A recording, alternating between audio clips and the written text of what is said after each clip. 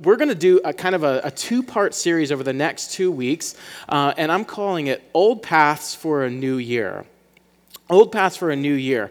And the reason is because the things that we're going to talk about, they're going to be very practical things, especially next week, but they're not anything that's like new or necessarily innovative. They're things that have been a part of the Christian walk since the Christian walk started. And so we're going to work through those things, and hopefully they serve as good reminders and challenges and encouragement for us. The New Year is a time that's often associated with resolutions. I don't know if anybody's got those plans or you're making new goals for the new year, but they're typically times where we're motivated to do something better in particular categories of our life that we did than we did last year. So I want to be more financially responsible. I want to do better in my relationships. I want to do better physically. I want to take care of myself better spiritually. I want to make improvements. And so what I want to do is really lean into that and kind of take advantage of that and look at ways that we can actually walk in step with those desires. Now, I have to be really clear because this is not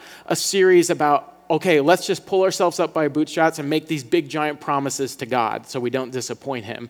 One, that's not the gospel. And I would never want to preach a message like that. But we do that a lot, especially when we're thinking, I have to make these changes. I want to do better. We make these big promises to other people or to ourselves.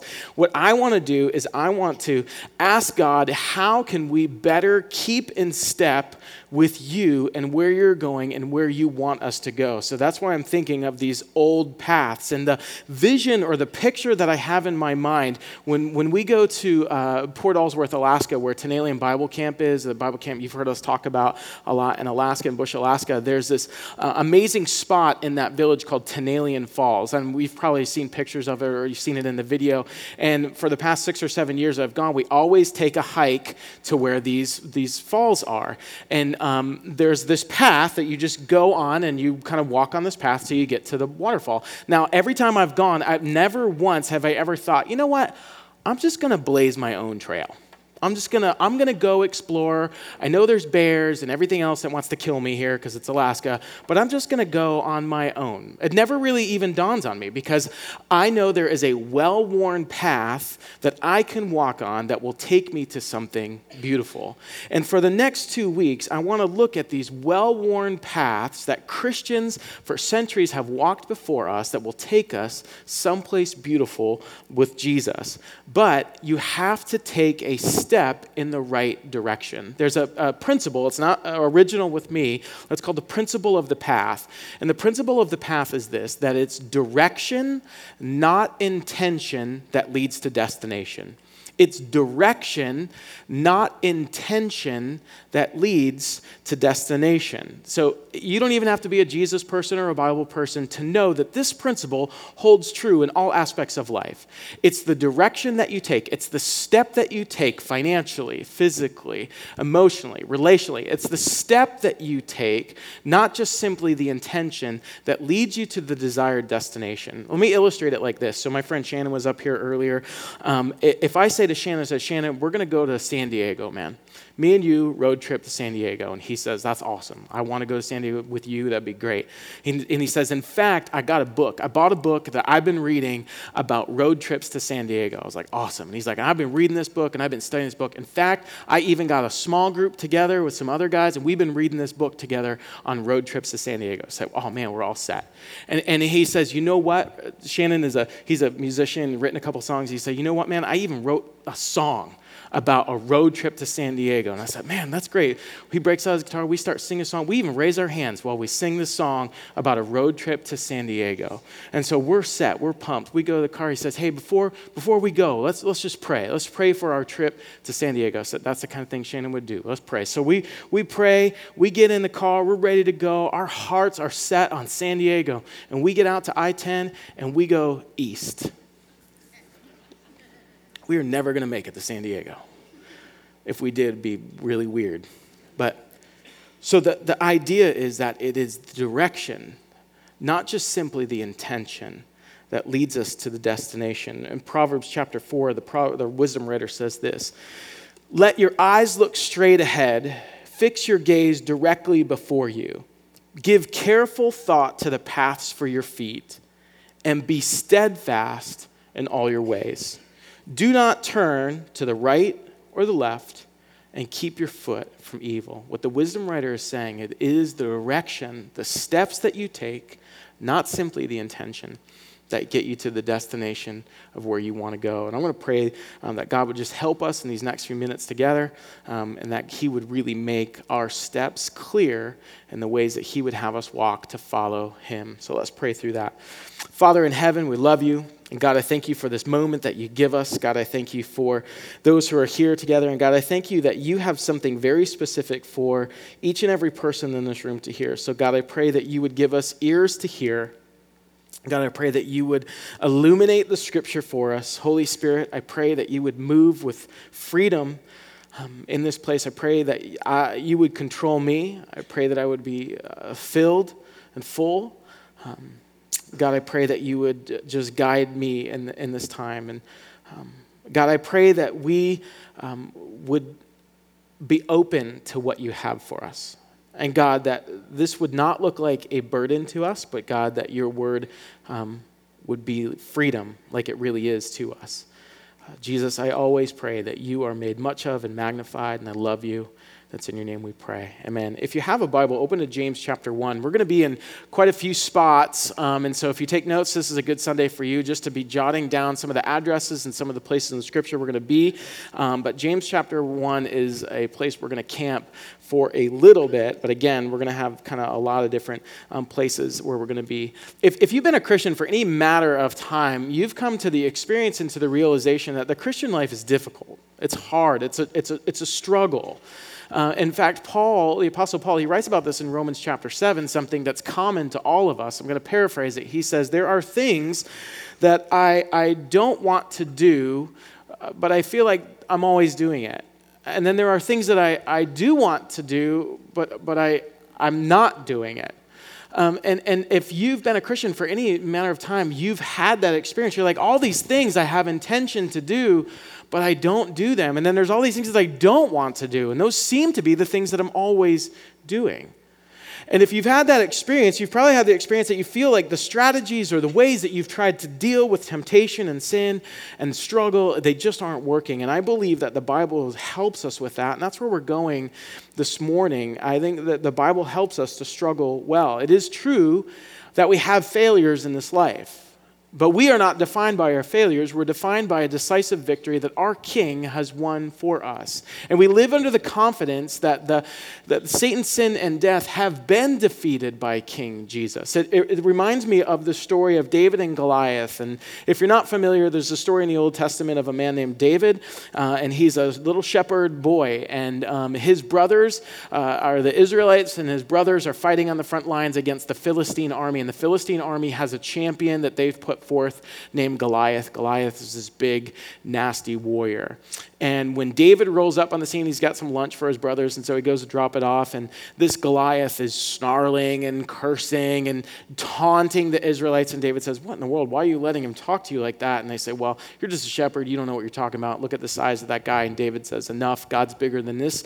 And so he goes out, slingshot stones, defeats Goliath, chops his head off. This is an amazing story. You should read it if you never read it. And in that moment, the Israelites gained this confidence that they didn't have before to go out and pursue and chase the Philistine army.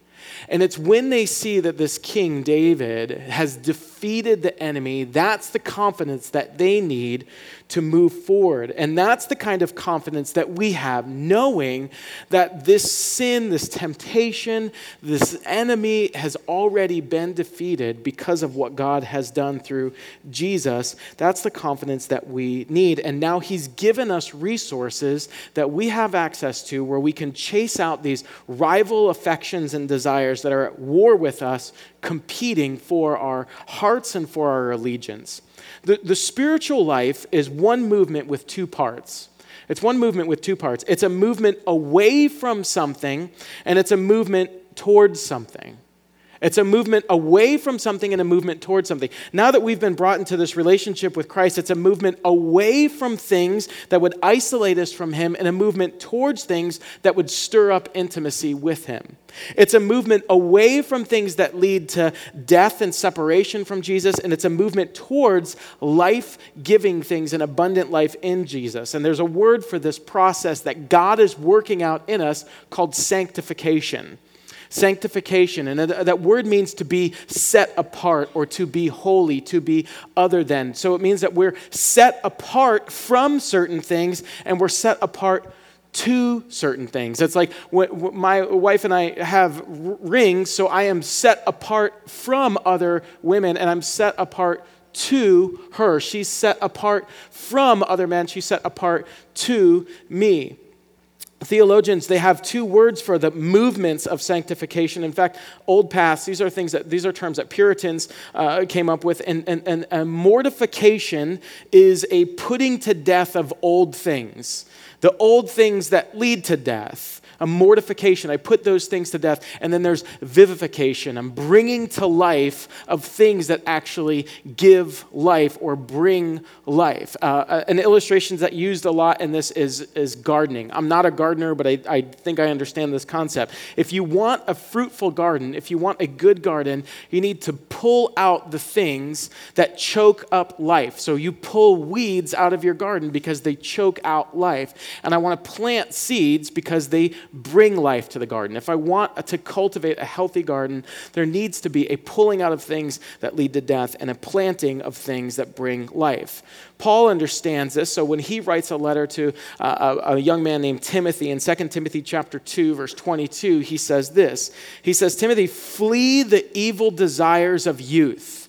Flee the evil desires of youth. He's talking about things that are normally associated with immaturity or young people. So like a sexual immorality, or if you lose your temper, or if you gossip. He's talking about just flee all those immature things and pursue. So I'm moving away from and move towards righteousness and faith and love, a life of self-sacrificing, peace, shalom, a wholeness, along with those who call on the Lord of a pure heart. So do this, Timothy, in community with other saints. Now, again, I have to pause here because as we get into this, we have to be really careful that we don't only think about this in terms of our effort. Because what the Bible teaches us is that God has put within us his Spirit, and so that he fights with us and empowers us in this movement. Again, this is not a message on hey, you just need to get out there and do better. This is that God, we're working with God, fighting with God.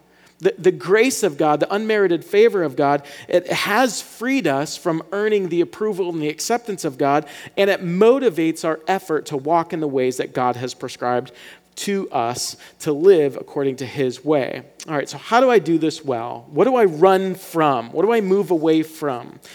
The Bible tells us that our enemy's goal is to get us to sin, to rebel against our king, and to be isolated from our enjoyment of life, to steal life. When Jesus is talking about saying, he says, he's a thief. He's come to steal and destroy, to dishonor your king by deceiving you. That's the goal of the enemy. That's his strategy. And he can do this because he knows how you are wired. He knows how you are made up. He knows that you are mind, affections, and will. Your mind, affections, and will. We all have a particular wiring, and the enemy knows that. So he gets us to sin by soliciting thoughts to the mind and stir up the affections of our heart, and we enact a will. We take a step, we sin. We willfully take a step away from our king. And the moment that he solicits thoughts to stir up affections is called temptation. James chapter 1, you should have your Bibles open there. James chapter 1, verse 14. James describes this process. Listen to how he describes it. He says, each person is tempted when they are dragged away by their own evil desire and enticed. And then after the desire has conceived, it gives birth to sin. And sin, when it is full grown, gives birth to death.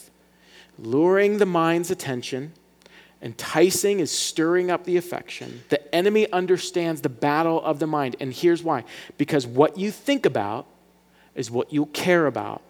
And what you care about is what you'll chase. What you think about is what you'll care about. And what you care about is what you'll chase. So the question is, what do you entertain in your mind? What do you allow in that shapes your thinking? Whatever a sponge soaks in will be wrung out when it's squeezed. What does your mind soak in? What you think about determines who you think you are and what you'll love and what you'll move towards. And so the enemy solicits the mind to engage affections, to enact the will, so that we will step to a place that we were never meant to be.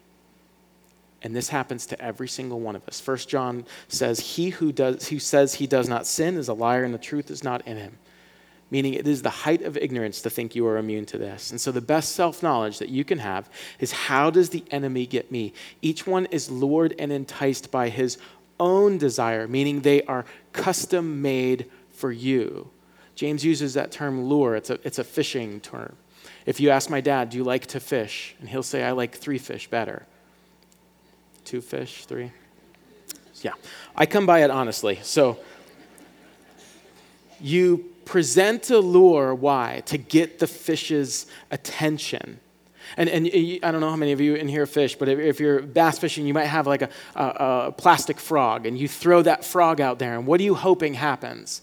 You're hoping that the frog will see it, and that there's something in its mind that triggers, that stirs up an affection, that enacts a will, that drags it to death. Now, there might be some other fish, or like a frog, seriously, that's gross. What's with you? But they'll see something that comes by and go, ooh, shiny. There is something that's custom tailored to you. So don't be blind to it. What thoughts solicit your mind, stir your affection, enact your will? Be a student of yourself. Because what you need to know about yourself is, what is the place of my temptation? What is the place of my temptation? And then what do we do when we recognize that? Matthew chapter 26, verse 41, there's a moment where Jesus is with his followers in the garden, and he says something very specific to them. He says, watch and pray so that you do not enter into temptation. Now listen, it's very important. Listen where Jesus is drawing the line. He says, don't even enter in. Romans 8, Paul says, to set the mind on the flesh is death. He's locating it in the mind. He says you have to fight the battle in your mind. If temptation, where the mind is solicited, leads to sin, then draw the line ahead of temptation and put the fight there. This is my kind of struggle with accountability groups sometimes, because they usually, the line there is usually after the place of failure. You get together in your small group, your RC, and you say, well, okay, well, how was it this week? Or like, well, Thursday was pretty rough. Wednesday wasn't really good either. And Monday was a disaster. Like, yeah, I get it. That's bad. Sorry, man. Let's just pray, and then we'll leave. We all kind of struggle. But don't put the battle line back there after the failure. Put it up front. And when the thought first hits you, when the mind is first solicited, you call up those people who are in your life, and you're like, look, something right now is fighting for my affection. And you got to help me. You got to talk me out of it. You got to come get me. I know it leads to death. Jesus says if temptation starts here and it leads to death, he says don't even enter in. Watch and pray. So what do you entertain with your mind? On my phone, I've got an iPhone, and on my phone there's a little kind of thing there, a setting, or I don't know what it is. It's a little thing, but it tells me, it's a technical term, little thing. It tells me how long I've spent on my phone and where I've spent time on my phone, what apps I've been using. It tells me like all the kind of usage that I've had on my phone. And I can look at that, and it's fairly convicting. Now, what if you took that inventory of your life? If you looked at your time, where do I spend my time? What am I allowing my mind to soak in? What am I meditating on? You're like, well, I don't really meditate. Yes, you do. What do you think about over and over and over and over again? What thoughts roll around in your head consistently? What do you freely just let roam around in your mind? Because what you focus your attention on will stir up your affection, and it will run your life. Watch and guard the mind. So how does the enemy get you? Because when you realize what it is, you eliminate that moment and you pray that you enter not into temptation. Now, for some of you, it means that there are places that you just don't get to go to anymore. And you're like, wow, every time I go there, I'm a witness, I'm a light in that place. No, you're not. Because you go there and the sights and the sounds and the smells and the atmosphere stirs up something in your mind that lights up an affection that makes you step to a place that you don't want to be. It might mean for some of you, there's people that you can't spend time with anymore. You're like, well, I want to be with them. They're on a journey of faith, and when I'm with them, I'm a witness, I'm a testament to them. Like, no, you're not. Because when you're with them, you end up doing something even more stupid than what they're doing. There might be places online. There might be entertainment things that you just don't get to go to, that you just don't watch anymore. There might be some restrictions on social media. And this is not a message against social media or internet or TV or anything like that. But it could be that those things, they stir up in you thoughts that lead to affections that take you to a place and make you take a step away that you don't ever want to step. In Proverbs chapter 5, the father is speaking to his son. He's speaking about the adulterous woman, and he says, look, she lives at this address. Don't go anywhere near her door. In fact, stay off the street. In fact, don't even go to the neighborhood where she's at. Don't go near it because it leads to death. In my own life, I'll just use me as an example. For my Instagram feed is particularly boring. I've got a dude who restores Broncos that I look at, and a hunting guy who's weird, and some other stuff. It's just not all that great. But for me, I'll look at it, and then I'll start to have these thoughts like, I want that. In fact, I should have that. And if anybody appreciated me as much as I appreciate me, they'd get that for me. I don't have anything that's great like that. I need that. I have to have that. I should have that. And I'll find myself, my brain, my mind, it just starts to get my heart all messed up. And it moves me towards taking a step and having a mindset that's just not healthy. So for me, I was like, I should not have this app on here. This should not be something that I go to. The guys that I work with, we make decisions about what kind of internet access, if any, that our phone would have. Because for us, there are just things on there we just shouldn't have access to. It makes it super annoying when we're out and we have to find something. We're like, hey, does anybody know how to get them? No, our internet doesn't work. It's also very helpful for me because I like to make up a lot of facts about things, and they can't fact check. So I just say it and they believe it. So I really appreciate that. Now listen, none of these things are necessarily evil in and of themselves, but I get evil when I get near them. You understand the difference? So you have to be honest with yourself. Now I know you can sit there and be like, this sounds a lot like legalism. Legalism says no one can go to these places or do these things. Wisdom says I can't go to these places and do these things. Okay, so what about when the battle's in my mind? When I'm all alone, I don't have a phone, I don't have a TV, I don't have internet, I don't have another person, I don't have any of these things. What about when the battle is just up here? I just got these lust thoughts, I just got this insecurity, I got coveting, I got greed, I got hatred. It's just in my mind. There's nothing that's necessarily triggering. It's just there. I'm just kind of downloaded with it. How do I fight when the battle is up here?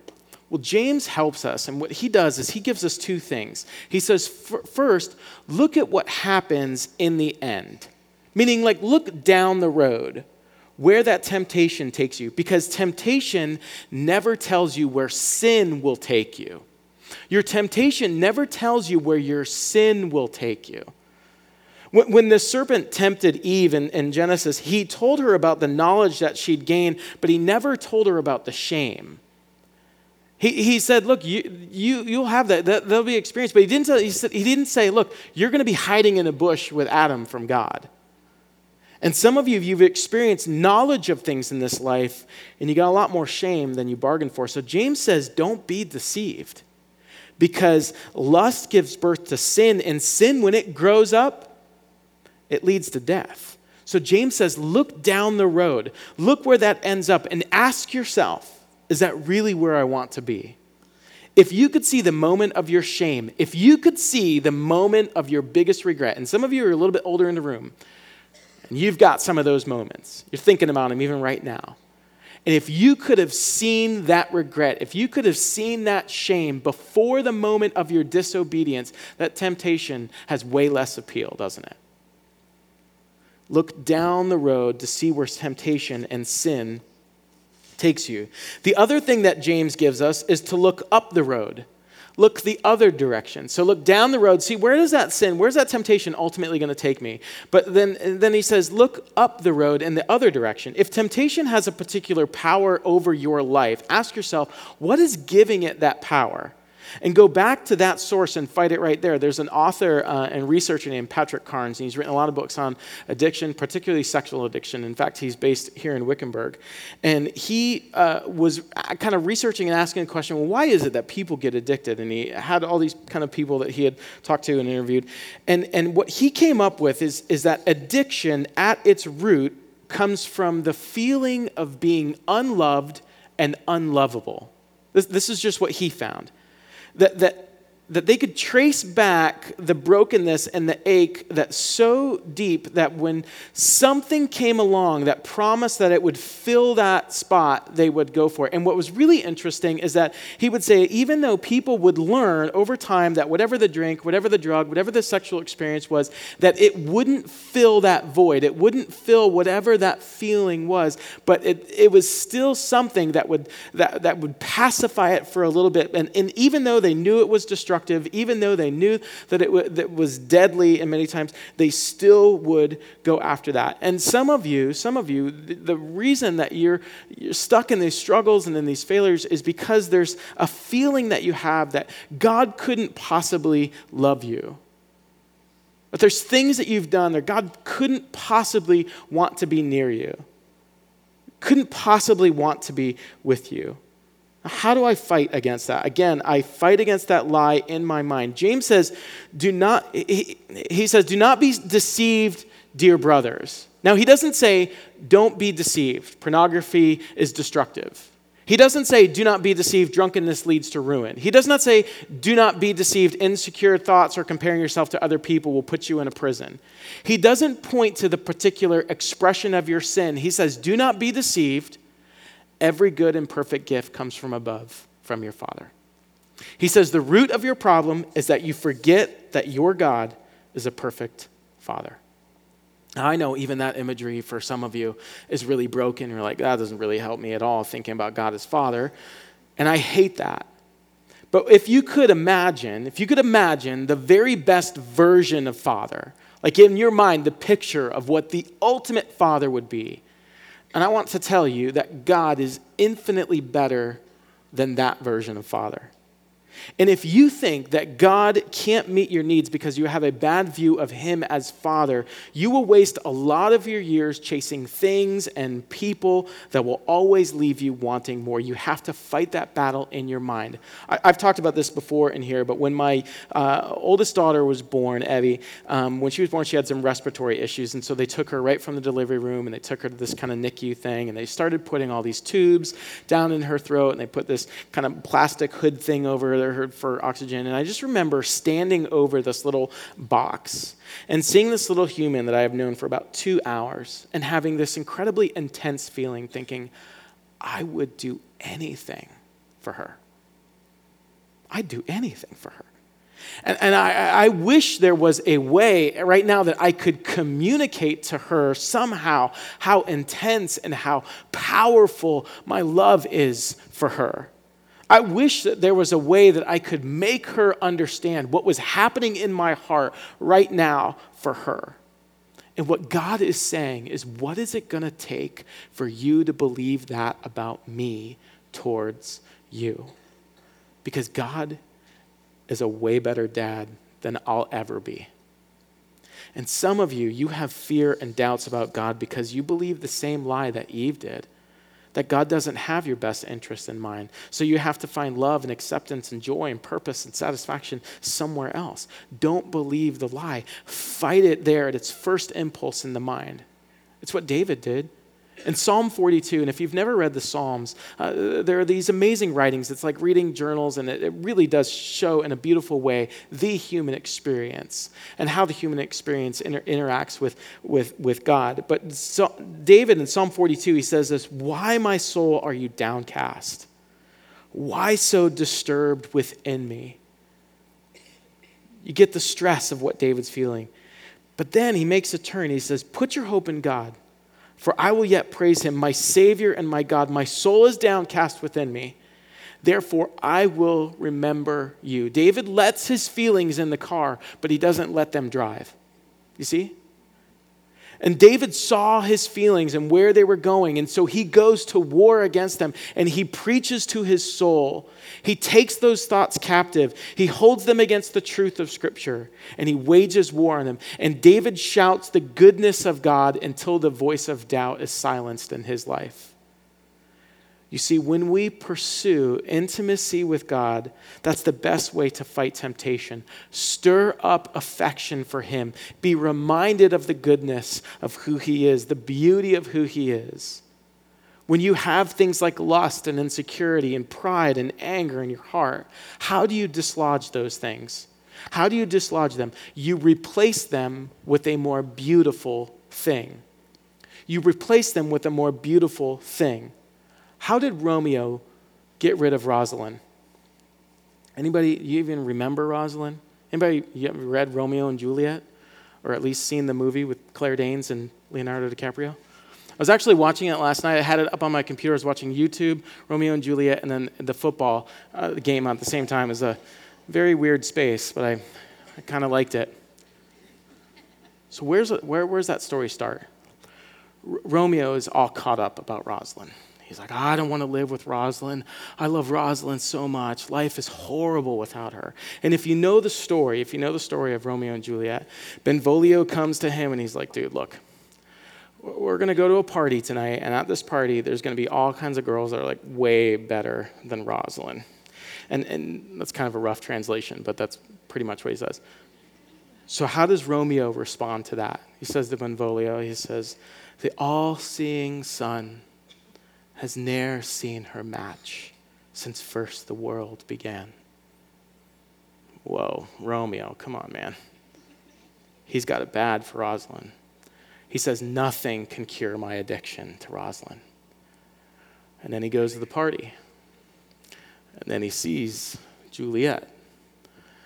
And then he sneaks into her yard. Kind of creepy. And he says, but soft, what light through yonder window breaks? It is the east, and Juliet is the sun. Arise, fair sun, and kill the envious moon, which is already sick and pale with grief, that thou, her maid, art far more fair than she. Rosalind who? How do I make war on sin? I fight the battle in my mind. And the best way to fight it is to pursue life and that which gives true life and abundant life. Set in your heart a new affection. Set your love and attention on Jesus. Okay, so how do we do that? The same wiring that works over here works with this. Load your mind with thoughts about God, because what you think about will be what you care about. And what you care about will be what you chase. So what do you put in your mind? Paul helps us in Colossians chapter 3. He gives us the path, the old worn path. He says, since then you've been raised with Christ, set your heart on things above, where Christ is seated at the right hand of God. Set your minds on things above, not on earthly things, Paul says. Set your mind on things above. Romans chapter 12, be transformed by the renewing of your what, church? Your mind. How do I break from being shaped by the world? How do I break from being shaped by these earthly things, by the renewing of my mind? How am I transformed to being more like Jesus? It starts in my mind. Ephesians chapter 4, lay aside the old self and be renewed in the spirit of your mind. Philippians chapter 4, whatever is true, whatever is noble, whatever is right, whatever is pure, whatever is lovely, whatever is admirable, if anything is excellent or praiseworthy, Paul says, think about such things. Again, Romans chapter 8, the mind that is set on flesh is death, but the mind that is set on spirit is life and peace. Where your mind sits determines your mindset. Where your mind sits determines your mindset. If my mind sits in things that are evil, in things of the flesh, in things of the world, that'll be my mindset. If my mind sits on whatsoever is pure, whatsoever is lovely, whatsoever is right, whatsoever is excellent, whatsoever is praiseworthy. If my mind sits there, that'll be my mind set. Load your mind with the truths of God, and the passion for God burns off the fuel of the truth of God. Psalm chapter 1 says, blessed is the man whose delight is in the law of the Lord. Psalm 19 says that the law of the Lord is perfect. Psalm 119, that they said, how do I keep my way pure? Living according to the word. How do I do that? And we're going to talk next week really practically about this, but just as we close, you need to have consistency and creativity. Have a time and a place and a plan for meeting with God, and make it a priority. And you say, man, you don't understand. My day is so jammed. My day is so packed. Make it a priority, and you'll be glad that you did. And for some of you, it could be reading, it could be journaling, prayer. It might be times of solitude or times of meditation. Use your imagination. If you do have a phone and you haven't already, download the YouVersion Bible app.